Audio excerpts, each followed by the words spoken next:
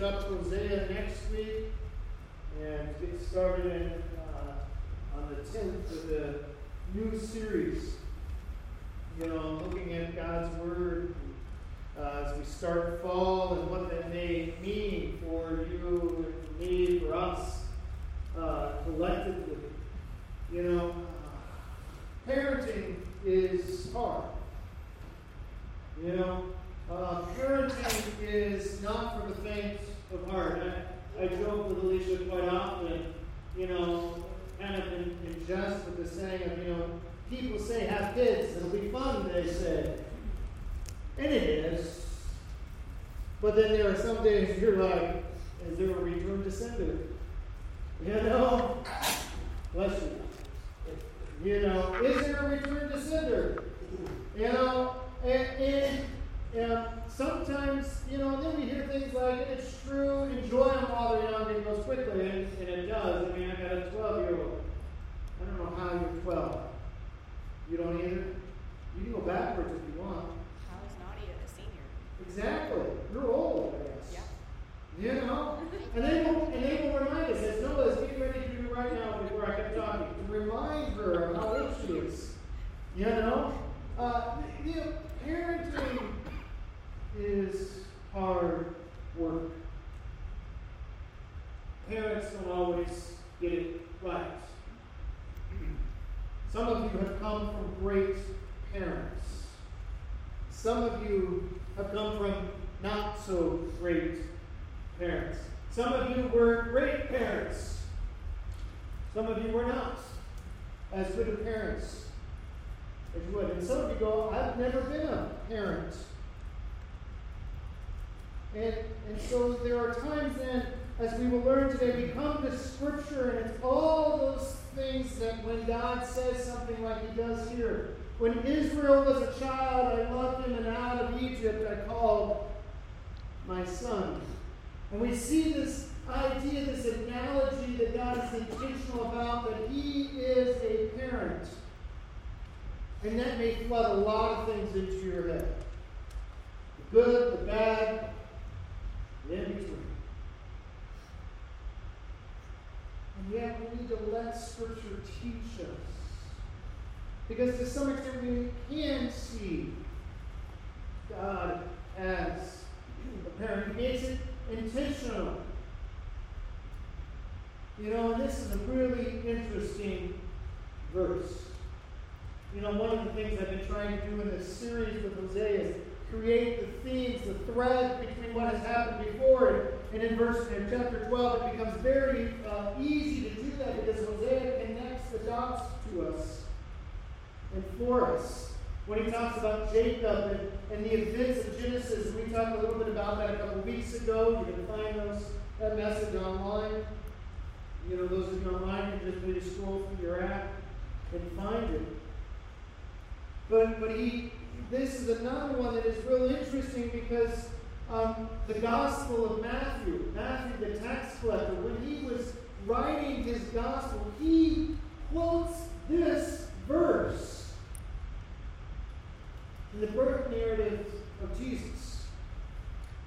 And he says, in order to fulfill prophecy. Now, if we read this, we go, Hosea isn't predicting anything here. What was Matthew thinking? And we've got to be a little careful with that because Matthew, under the guidance of the Holy Spirit and the Word of God is the inspired Word of God, he maybe was penning things that even he didn't fully understand. Very similar to Job when he speaks in the book with his name on it. I know my Redeemer lives. Job, I truly believe Job did not know exactly what he had uttered. That was a concept foreign to him. We, as believers, don't get this. And here Hosea says, when Israel was a child, I loved him, and out of Egypt I called my son. And we're going to read, or you can read in Hosea 11 and 12, that in a little bit, God is going, through Hosea, is going to recall the birth of his child Israel. As he talks about Jacob. And then what was going on at the time. And then as a child, he calls them out of Egypt. And we start to see real quickly God's tenderly loving care for his people. His care, as he says, I led them with cords of human kindness, with ties of love. To them I was like one who lifts a little child to the cheek. You know, when we deal with babies, we don't just hold them down here, do we? You know, not until they get a little older. We bring them close, cheek to cheek. You know, we see God's care as a parent. We see his mother-like qualities. He is nurturing. He is sensitive. He is kind-hearted. It doesn't mean that's not what us men can be, and us men need to be those things, but they're not always as natural. We see that God is not just like a father, though he brings that image up, but God, throughout all of the Old Testament and Jesus in the New Testament, says, I like a mother hen, want to bring you around. But, as Jesus would say, you would not come. As Hosea would say, but you would not always come. The more I called them, the more they went away. Haven't any of us with kids? And if you need to borrow a kid, I got free. Alright? You can experience this. The more you chase after them, the more they do what? Run. And especially when they're toddlers. I think of Apollo's age. You know, he thinks it's a game now. Oh, you're going to chase me. I'm not trying to chase you. I'm trying to get you. And they can just giggle. You know, as they run around. In fact, I still do this to my kids. You know, we were talking in the car about each of our kids, and I made a bold prophecy, prayer, statement that I hope becomes true. When I said to Eliana, I hope you have a kid just like you. You know, I said it very lovingly, but also with a sense of truth. And I said, and Grandma Ginger once said a very similar thing to me. You know, I was probably getting on her nerves. That was something I could do well. And I tried to at times, very just innocently, but I knew what I was doing. She turned to me once. I said, she only said that once to me. And I think they were curious why only once. And I said, she goes, Jeremy, I hope you have a kid just like you. And I said, guess what, Mom? She goes, what? So do I. You know how much fun that'll be? She never said it again because it was like, all right. And you know what? I got one just like it. Yeah, absolutely, Josiah. You know, and it's so fun to chase Josiah because he starts to giggle. He starts to laugh. And it's, you know, you can have fun. And we see here in this chapter, in these chapters, the fact that God is chasing, is calling, is wooing his people, his children to him. Because of his love and care and grace. God tenderly cares for his children, but for some reason in his wisdom, he lovingly will allow us to lead. We are not robots. We are not artificial intelligence. We don't just follow commands. Anybody who's worked with kids for any moment of time knows if you tell them no, what do they do sometimes? The opposites. You know, I learned from a teacher, I don't know why or where, the idea of you don't tell people in a hallway stop running because all they hear is running. You tell them to stop and walk. By the time you've said stop, they finally realize someone's talking to them. And you tell them what you want them to do. But kids will, if you tell them no, they'll go, why not? Let's go. You know? But God lovingly allows us to lead. I don't like it. I don't like that aspect of God's care. Because the world would be a much better place if we did not do what we wanted to do. The world would be a much better place if we just stayed in right relationship with Christ. but we don't. And we read here that though he taught the nation to walk, they continued went away. That they continued to cheat one another. Chapter 12, this idea of the traders, the merchants, they use a dishonest scale. They, God's people, God's nation became just like Canaan and the Canaanites. In fact, that word, interesting, I thought it was interesting. Maybe you won't after I tell you, and that's fine. In chapter 12, verse 7, when it says the merchant, the trader, the word that is used here is a word for the name of Canaan and the Canaanites. They, the nation of Israel, became Canaan. They were dishonest. They did the opposite of what God wanted. They started to say, look at how rich I am. Look what I've done. Look at me. And yet, he allows them to lovingly choose their path.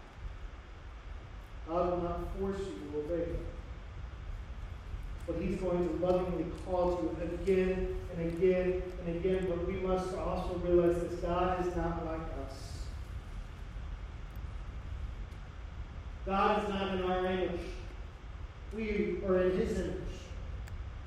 And a reminder within the story of Israel, with the story of Scripture, the reminder here in Hosea 11, when he says, I am God and I am not man. I am the Holy One among you. God is unlike anything anyone else. He is unique. He is separate. He's not just a father, he's a mother. He's not just a mother, he's a judge. He is not just, a judge. He is also a lion. And if you wanted to go deeper after, when we finish this series, you go back and start to look at all the analogies of God and of Israel, and you will find there's not one analogy that will do him justice, because he is unlike us. And that is good news. Because I don't need someone like me. I need someone different than me. Because I know I mess up. I know I don't always do things well. I don't always do them in the best of spirit. Some of the most humbling times I've had as a parent is when I had to look at my kid in the face and say, I messed up. I shouldn't have done it that way. Those are hard things to say, but sometimes they're absolutely necessary to say. I was too angry when I said those things. I still love you. Those things. God, I know I need someone greater than me. Because God isn't like us. We can get finicky. We can get a little ornery. We can go, I will show them I'm still in charge.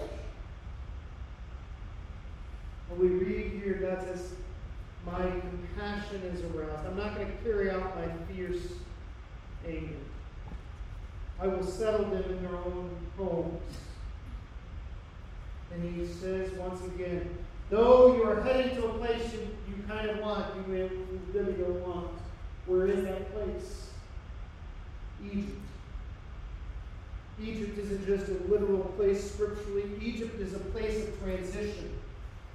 As 11 and 12 are talking about the birth and the growing up, the toddler years, the children years, and then the teenage years, almost as if they're in a teenager, young adult years, which are very much difficult and different. Where we realize at that point in time they are old enough to make their own choices, even if their own choice is not what we would have them do. I've worked with many teenagers, and I love that age. Still do. It's one of the things that's wrong with me, probably. I still love teenagers. But sometimes I wanted to knock their heads together. Sometimes I still do want to knock their heads together. And instead of knocking their heads together, I just pray the Holy Spirit out. Okay? I'm just going to pray the Holy Spirit. That helps me out. Whether it helps them out, between them and the Lord. I'm just going to pray the Holy Spirit out. In fact, I have been known, maybe I shouldn't confess it, but I will. I have been known to pray, Holy Spirit, disrupt their plans. I think they're dumb. Now, the Holy Spirit knows what is really best, but I hear some plans and teenagers are going, oh my goodness, this ain't good. Alright? I just pray the Lord mess up their plans. Maybe sometimes we need to say, Lord, put them back into Egypt. This is what Hosea is saying. Look, nation of Israel, you've been called lovingly. You have been, by the compassionate, gracious God, you've been called, but you are choosing not to be in a relationship with Him, so He's going to put you back into Egypt. A place of transition. In the story of Israel, Egypt wasn't always a bad place. It was a place of security and of safety in a time of worldwide famine. It was a place where they could grow into a nation. It was a time of transition. But the problem with times of transition is that sometimes we get stuck. And we never move beyond the transition time because we go, well, it's good enough. And so then Egypt becomes a place of bondage. Some of you need to be continuing to move forward, but you're like, I think I'll just stop. And there are times to stop and rest for a little bit. But if your stopping becomes being stuck, you will miss out. As Pastor Ed Solenberg from the Lena Church has said to me on a couple of occasions, you know what the difference between a rut and a grave is? Death. It's just how far down it goes. Sometimes we get stuck and we just spin our wheels, and that becomes the death. And we read here again and again and again, God is calling us out of our Egypt, out of our place of bondage. Amazing grace, my chains are gone. But we have to be willing to get out of Egypt. We got to be willing to say, yes, He is calling me out. I'm going to go out where He has called us. But the reality is that is a scary, scary place, because when you get used to a way of living, when you get used to where you are in life, you don't want to change. When we read in Exodus and in the Old Testament, that's where the nation says, well, what if we just went back? They had onions. They had good stuff. I'm not sure where we're going next. And God said, oh, keep coming. Keep coming. What is your Egypt this morning? Where is God calling you out of? Because see, these chapters remind us the way we live matters. He talks about when you must return to your God, you must maintain love and justice. You must wait on your God always.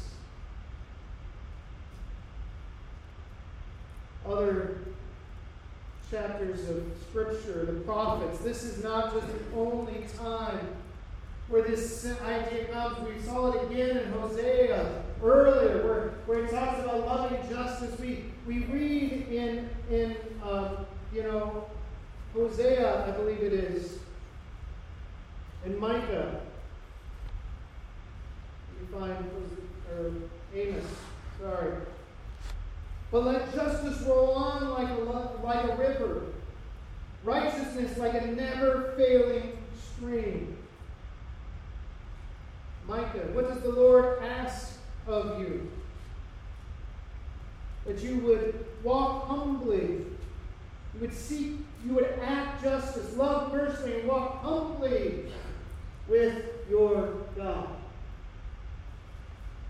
Because the way we live matters. The prophets over and over saw the injustice of God's own people and says that isn't right. You're going back to the area of Egypt. You're going back to where you have been called out of. And you're acting just like that. You think it's okay this time because, as we might say, the shoe is on the other foot. They did this to me, so I can do this to them. And when we get that attitude, we are on our way back to Egypt. When we're afraid of where the Lord may be calling us next, and we just sit down and say, nope, not doing that. Anybody ever had a kid do that to you? When you can't make it, famous last words.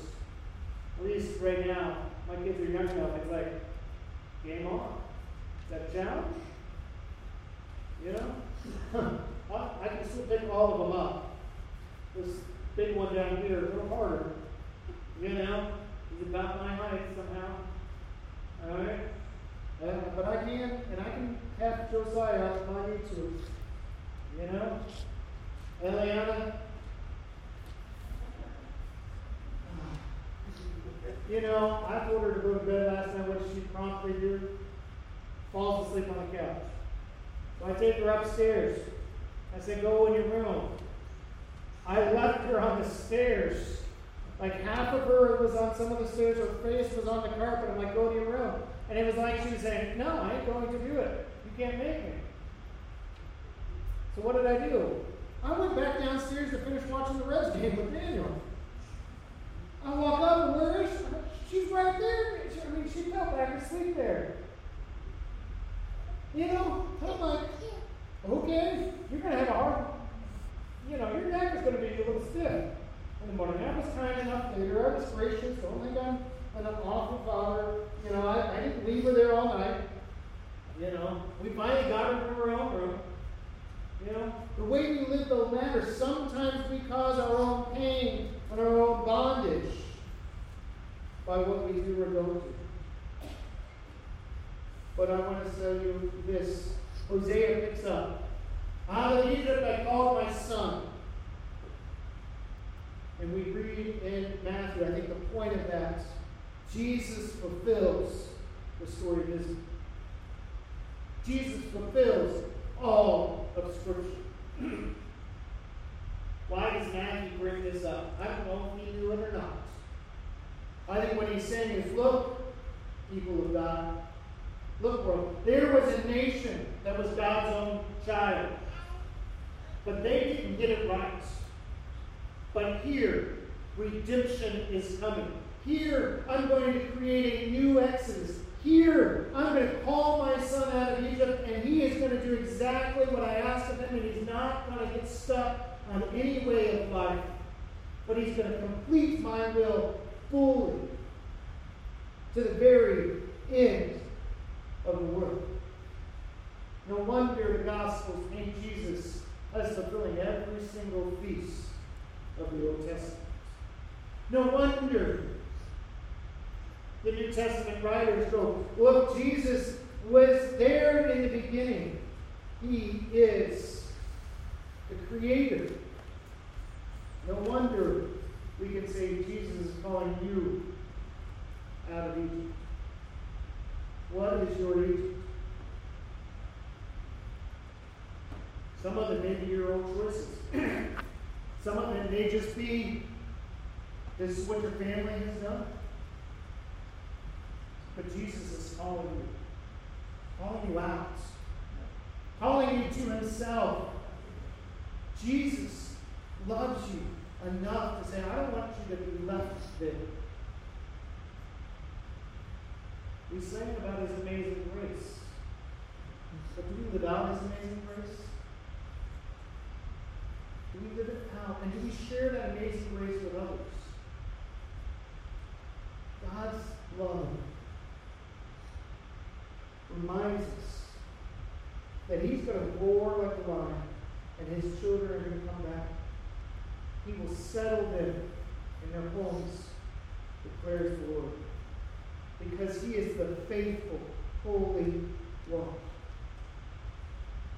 What voice are you listening to?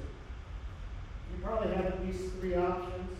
I could lump them together. One, the voice of the enemy, who would tell you you are never good enough, your sin is too powerful, your trauma is too powerful, the way you were raised is too powerful, you can never change. So just give up. Or we'll say they can never change, so just go ahead and judge them. Or cling to that power that is being taken from you. But Jesus says He's just a liar through and through. He's the father of all lies. It's the Gospel of John. He's only going to steal from you. He's only going to kill your joy, kill your peace, kill your hope, and eventually just try to kill you. But I've come that you may have life. Because Jesus fulfills all things. He holds, Revelation says, the keys of death. And that's a promising word to me. That's a promising word to me as one of His children. You may be listening to your own voice. Your own voice says, I don't know. And we really do that. I don't know. I kind of like where I am. Please, it's okay. Or I think this is better. My heart is telling me. And so sometimes people get it right. So I like to say, even a blind squirrel finds a nut once in a while. Alright? Seems odd to some of you on board. You know, a broken clock is right twice a day. We have these sayings for a reason. You may get it right, but it doesn't mean your voice is always true. It just means sometimes you get it right. Or you're going to choose, and our own voice may be the voice of the world as well. Good things, but not that third voice calling us into the wilderness out of Egypt, the voice of our Lord Jesus Christ. Who says, come to me. All who are weary and heavy laden, and I will give you rest, for my yoke is easy and my burden is light. Come to me, and you will never thirst again. Come to me, I am the bread of life. Take and follow me, and though you may lose life, you will gain life. Why? Because He says, I am the resurrection and the life. I hold the keys of death and Hades. But that's not safe. I'll tell you that. That isn't safe. But that is the way of the Lord.